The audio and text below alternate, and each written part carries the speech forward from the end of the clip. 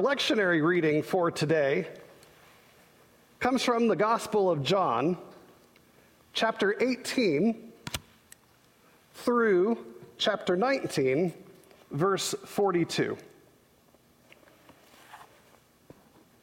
After Jesus had spoken these words, he went out with his disciples across the Kidron Valley to a place where there was a garden, which he and his disciples entered. Now Judas, who betrayed him, also knew the place, because Jesus often met there with his disciples. So Judas brought a detachment of soldiers together with police from the chief priests and the Pharisees, and they came there with lanterns and torches and weapons. Then Jesus, knowing all that was to happen to him, came forward and asked them, "Whom are you looking for?" They answered, "Jesus of Nazareth." Jesus replied to them, "I am he." Judas, who betrayed him, was standing with them. When Jesus said to them, "I am he," they stepped back and fell to the ground. Again he asked them, "Whom are you looking for?" And they said, "Jesus of Nazareth." And Jesus answered, "I told you that I am he. So if you are looking for me, let these men go." This was to fulfill the word that he had spoken. "I did not lose a single one of those whom you gave me." Then Simon Peter, who had a sword, drew it, struck the high priest's slave, and cut off his right ear. The slave's name was Malchus.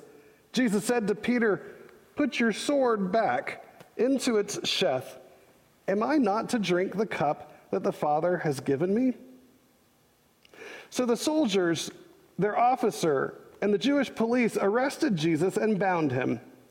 First, they took him to Annas, who was the father-in-law of Caiaphas, the high priest that year. Caiaphas was the one who had advised the Jews that it was better to have one person die for the people. Simon Peter and another disciple followed Jesus. Since that disciple was known to the high priest, he went with Jesus into the courtyard of the high priest, but Peter was standing outside at the gate. So the other disciple, who was known to the high priest, went out, spoke to the woman who guarded the gate, and brought Peter in.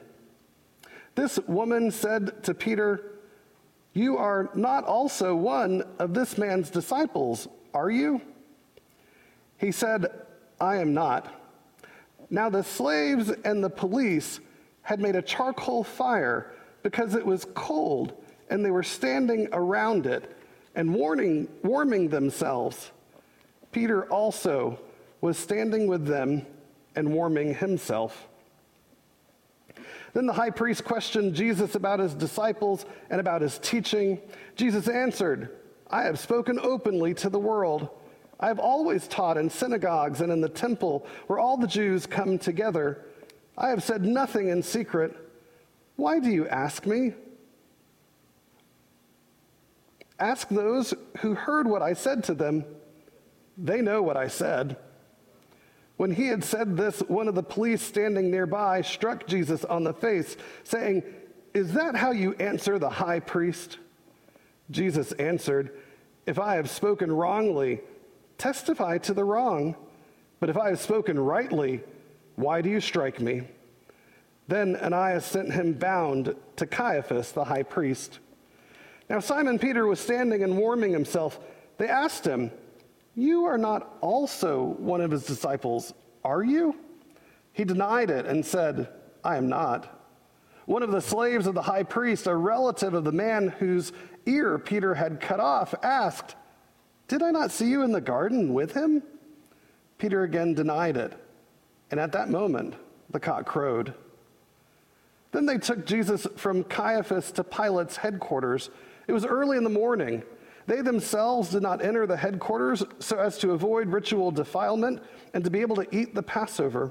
So Pilate went out to them and said, "What accusation do you bring against this man?" They answered, "If this man were not a criminal, we would not have handed him over to you." Pilate said to them, "Take him yourselves and judge him according to your law." The Jews replied, "We are not permitted to put anyone to death, This was to fulfill what Jesus had said when he indicated the kind of death he was to die. Then Pilate entered the headquarters again, summoned Jesus, and asked him, "Are you the king of the Jews?" Jesus answered, "Do you ask this on your own, or did others tell you about me?" Pilate replied, "I am not a Jew, am I? Your own nation and the chief priests have handed you over to me. What have you done?" Jesus answered, "My kingdom is not from this world. If my kingdom were from this world, my followers would be fighting to keep me from being handed over to the Jews. But as it is, my kingdom is not from here."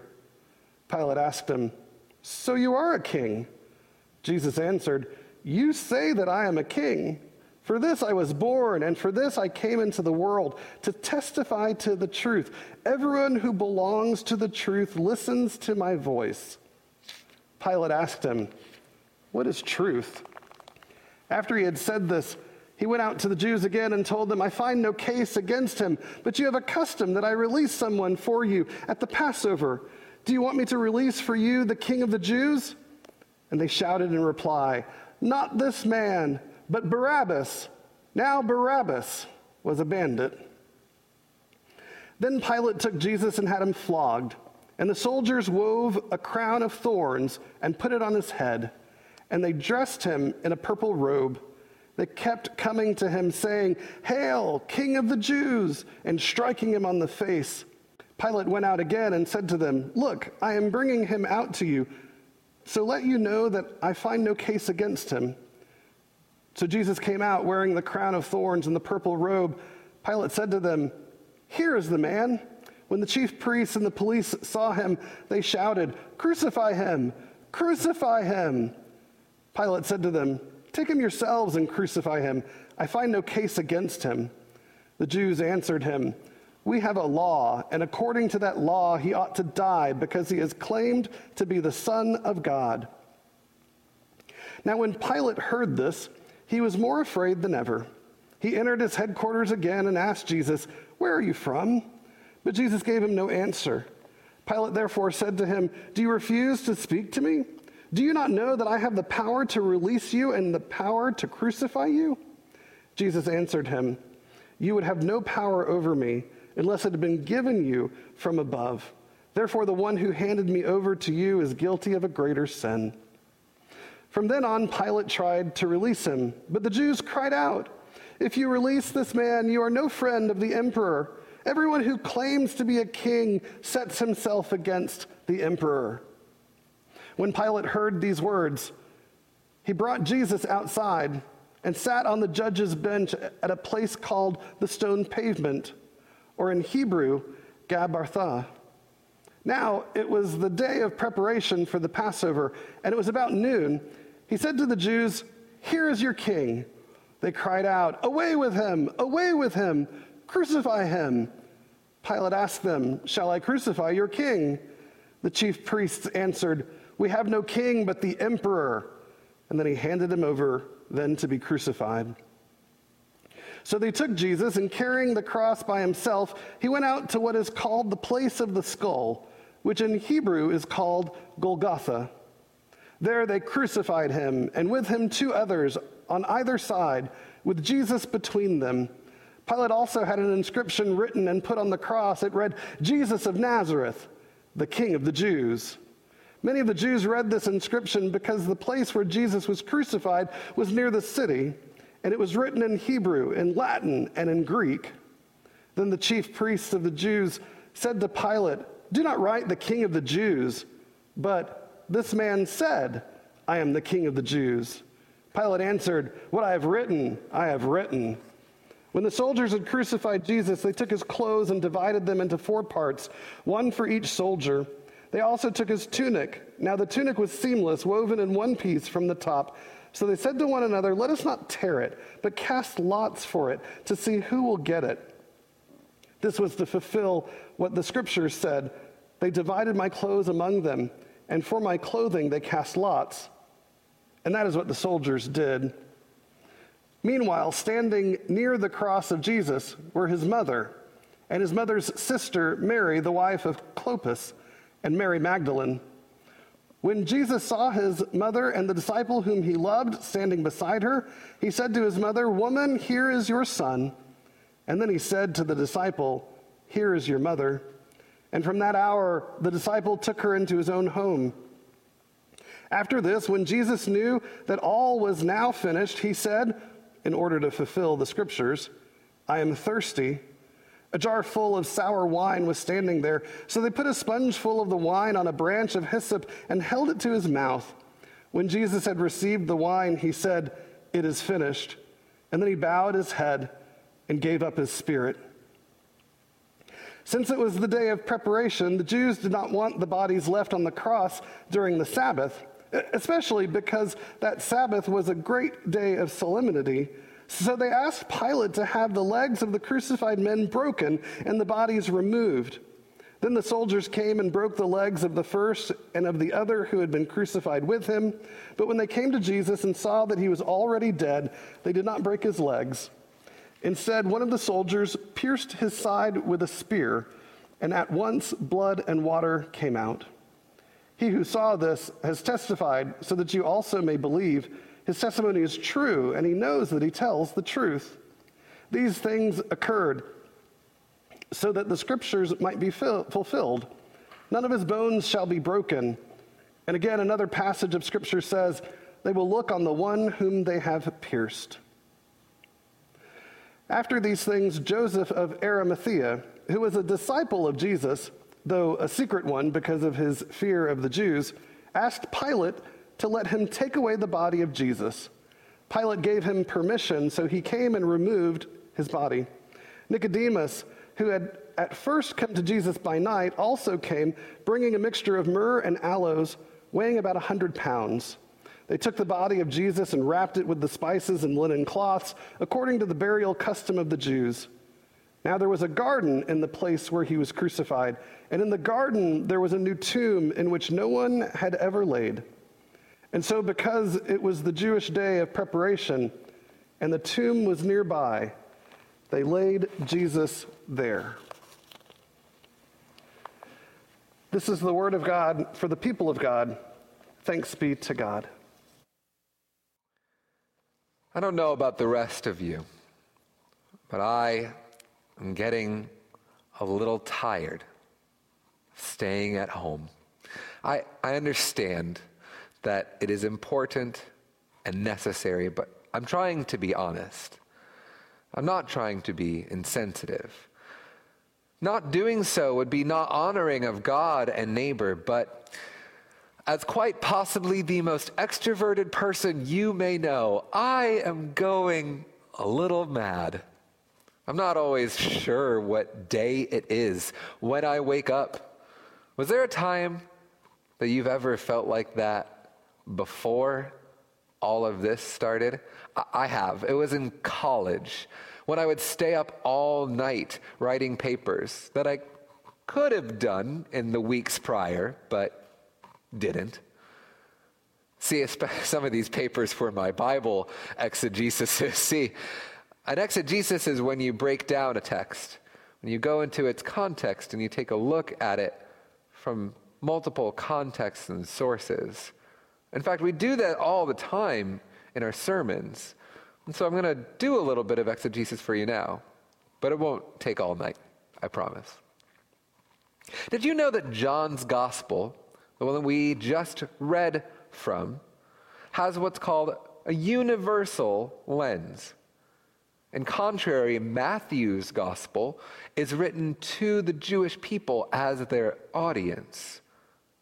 John's Gospel broadens the scope of who engages with the narrative of Jesus. And it's important to know something like this because when we read through the Bible, often assume that these crucifixion stories are the same. But the reality is that they're not. Every gospel author has a different perspective on Jesus' trial, crucifixion, and death. This difference in perspective causes some people to try and blend the stories into one big story. If you were going to watch that, that would be happening on like a movie, like the Passion of the Christ. The Passion refers to the death and the resurrection and the trial of Jesus. John's gospel offers us an opportunity to look a little bit deeper at some of the characters in this passage. Now, the first character is actually a group, the people of God. The Israelites, and in particular the leader of the Israelites in the passage you read today, they say a thing that you might have missed. Pilate asked the Israelites what they want him to do with their king. And they respond strangely. "We have no king but the emperor." Now, during this particular time in history, Israel is under Roman occupation. While they're allowed to practice their religion, they are subject to the whims and laws of the state. Now, in this state, Roman emperors get to make declarations such as their own claim to power and even divinity. So, the Israelites should take issue with this, since God is their ruler. However, it's interesting that they don't seem to have an issue with this, considering just a week ago on Sunday, they were declaring Hosanna to the Son of David when Jesus rode into Jerusalem on a donkey, expecting him to free them from Roman rule. How strange that the desired outcomes of these people are staunchly opposed to their actions. The second character is Peter, the rock upon which Jesus claimed the church would be built. Peter sets out to protect Jesus, cuts off the ear of someone in the garden when Jesus is arrested. But then he buckles. He heads into Jerusalem proper. He's asked 3 times, "Aren't you the one who was hanging out with Jesus?" And each time he denies it. Many of you know this story. If you haven't, and you heard it tonight. Imagine with me, how must Peter have felt? He had just done the thing that he swore to Jesus, his Messiah, that he would never do. How odd that dire circumstances seem to bring out the worst in him and make him turn his back on Jesus. The third character is the disciple whom Jesus loved, which tradition often labels as John. In the midst of Jesus' crucifixion, Jesus looks at John and at Mary, his own mother, and bestows them with the status of family as son and mother. Now, you may be thinking, well, that's a very sweet gesture that Jesus would, let them be together. But that's a different sermon. This is going to talk a little bit about something historical that happens in Roman culture. It's called the paterfamilia. If you did not have a family, then you didn't have an identity. See, the paterfamilia was this basically hierarchy of the male and the leader of the house would take care of everybody else, make sure that everybody had resources, make sure that everybody was doing what they were supposed to be doing, and providing all kinds of things, including shelter for them. Now, and this also was a culture where they didn't have Roe McDonald's down the road. You couldn't just walk over and pick up some food and bring it back home so that everyone could eat around the table. You had to prepare everything well in advance. So this culture of making sure that everyone had resources and that the family was working together was just deeply embedded in Roman culture. It was a full day's trip just to go to the grocery store or the market to go and trade your goods. So, in actuality, Jesus is giving John the responsibility of caring for his mother's needs, since Jesus won't be able to do it anymore. How difficult that in the midst of John's pain, he suddenly has to take on a significant challenge and an unexpected person for whom to care. Over the past few months, all of our lives have changed drastically out of necessity. So I'm curious if while I was telling these stories of these characters in this narrative, if you nodded along when you heard their description. See, we are God's people. And God's people don't exactly have the greatest track record with keeping the covenant that they made to God. I wonder if during this time, if you've seen some of your own convictions and behaviors at war with each other. It's tempting to abandon patience when your child had asked you for a snack for the 584th time today. It's tempting to push loved ones aside in favor of making sure that you get something you think you deserve or want. It's tempting when you've been expecting something to change and then it doesn't, that you blow up when things don't go your way. I wonder where you've seen your own spiritual convictions challenged. Like Peter, we may be tempted to avoid or deny God during this time because of the pain that God seems to have caused. We ask, why, God? Why would you let something like this happen? What's the worth of acknowledging God right now? Would that even do any good? We question whether or not our spiritual development is even worth it if we're having a hard time connecting with God in the first place, and we aren't even allowed to set foot within our own church building. Maybe for some of us, God seems powerless during this time. Or like John, maybe you've taken on the responsibility for someone that you have not at all been ready for, caring for an aging parent, staying at home with a spouse who's immunocompromised, suddenly becoming a homeschool teacher, or just trying not to get on your siblings' nerves. These unexpected turns in life are daunting. Today, we're leaning into the difficulty of being in a world where Christ has died and not yet risen. And we know this, but imagining what the disciples must have felt in their heart of hearts during that Friday and that Saturday, not knowing what's coming next. Kind of feels like right now, doesn't it? The world is plagued not only with the disease, but with uncertainty. I wonder if in the midst of this crisis, if we're not sure when Sunday is going to come, when will we be able to join as a church again? When will we go back to school? When will our convictions and our actions line up again? Why can't everything just go back to the way that it was? I imagine the disciples asked similar questions about Jesus.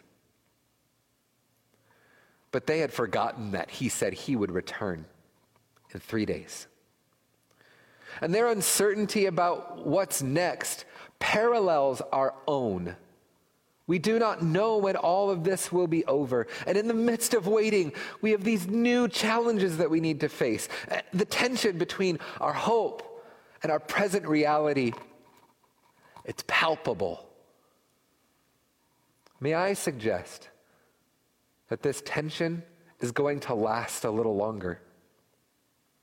Just as the disciples sat in their locked houses, awaiting news that it was safe for them to go out once more, we do the same. And it isn't until someone brings us good news of the resurrection of Jesus Christ that we will be able to do so. So what do we do in the meantime? Take 10 minutes at least, each day. Evaluate your relationship with the God who sits in our living rooms with us.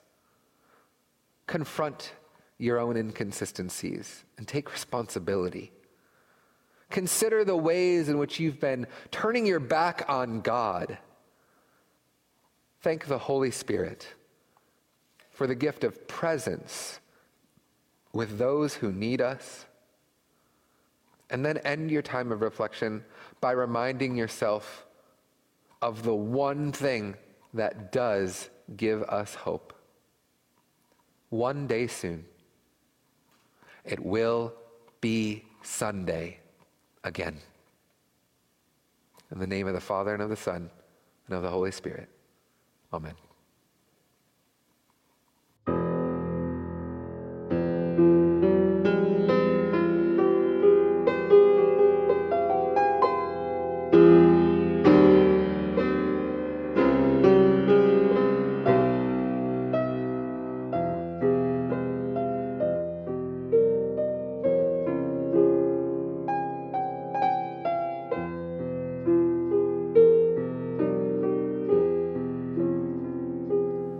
Down the Via Dolorosa in Jerusalem that day, the soldiers tried to clear the narrow streets, but the crowd pressed in to see the man condemned to die on Calvary. Down the Via Dolorosa, called the way of suffering, like a lamb came the Messiah, Christ the King, and he chose to walk that road out of his love for you and me. Down the Via Dolorosa, all the way to Calvary.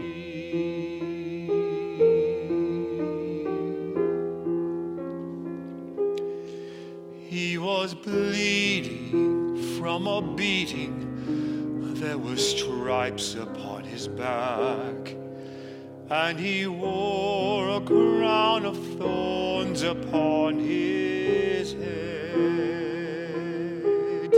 and he bore with every step the scorn of those who cried out for his death. Down the Via Dolorosa, called the way of suffering, like a lamb came the Messiah, Christ the King, and he chose to walk that road out of his love for you and me. Down the Via Dolorosa, all the way to Calvary. The blood that will cleanse the souls of all men made its way through the heart of Jerusalem.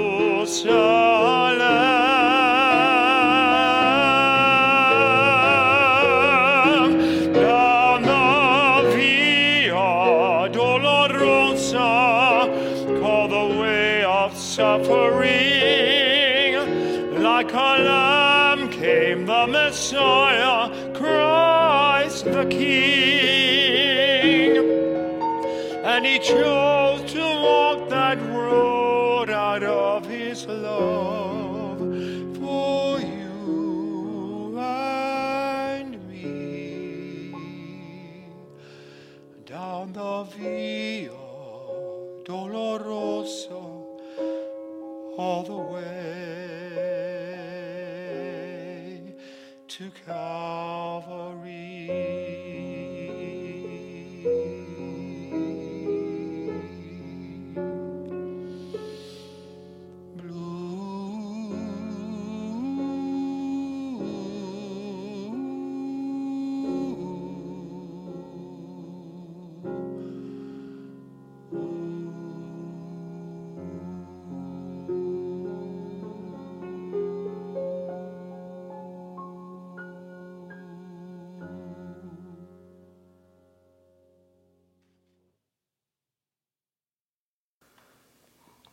I want to give a word of blessing to each and every one of you who sits in your homes watching through the screen so that you can hear the good news of Jesus Christ. The good news of Jesus Christ is that today it is Friday, and we do not know how long this will last. But Sunday is on its way. Take hope. Hold it tight. And do not let it go. We'll see you on Easter Sunday.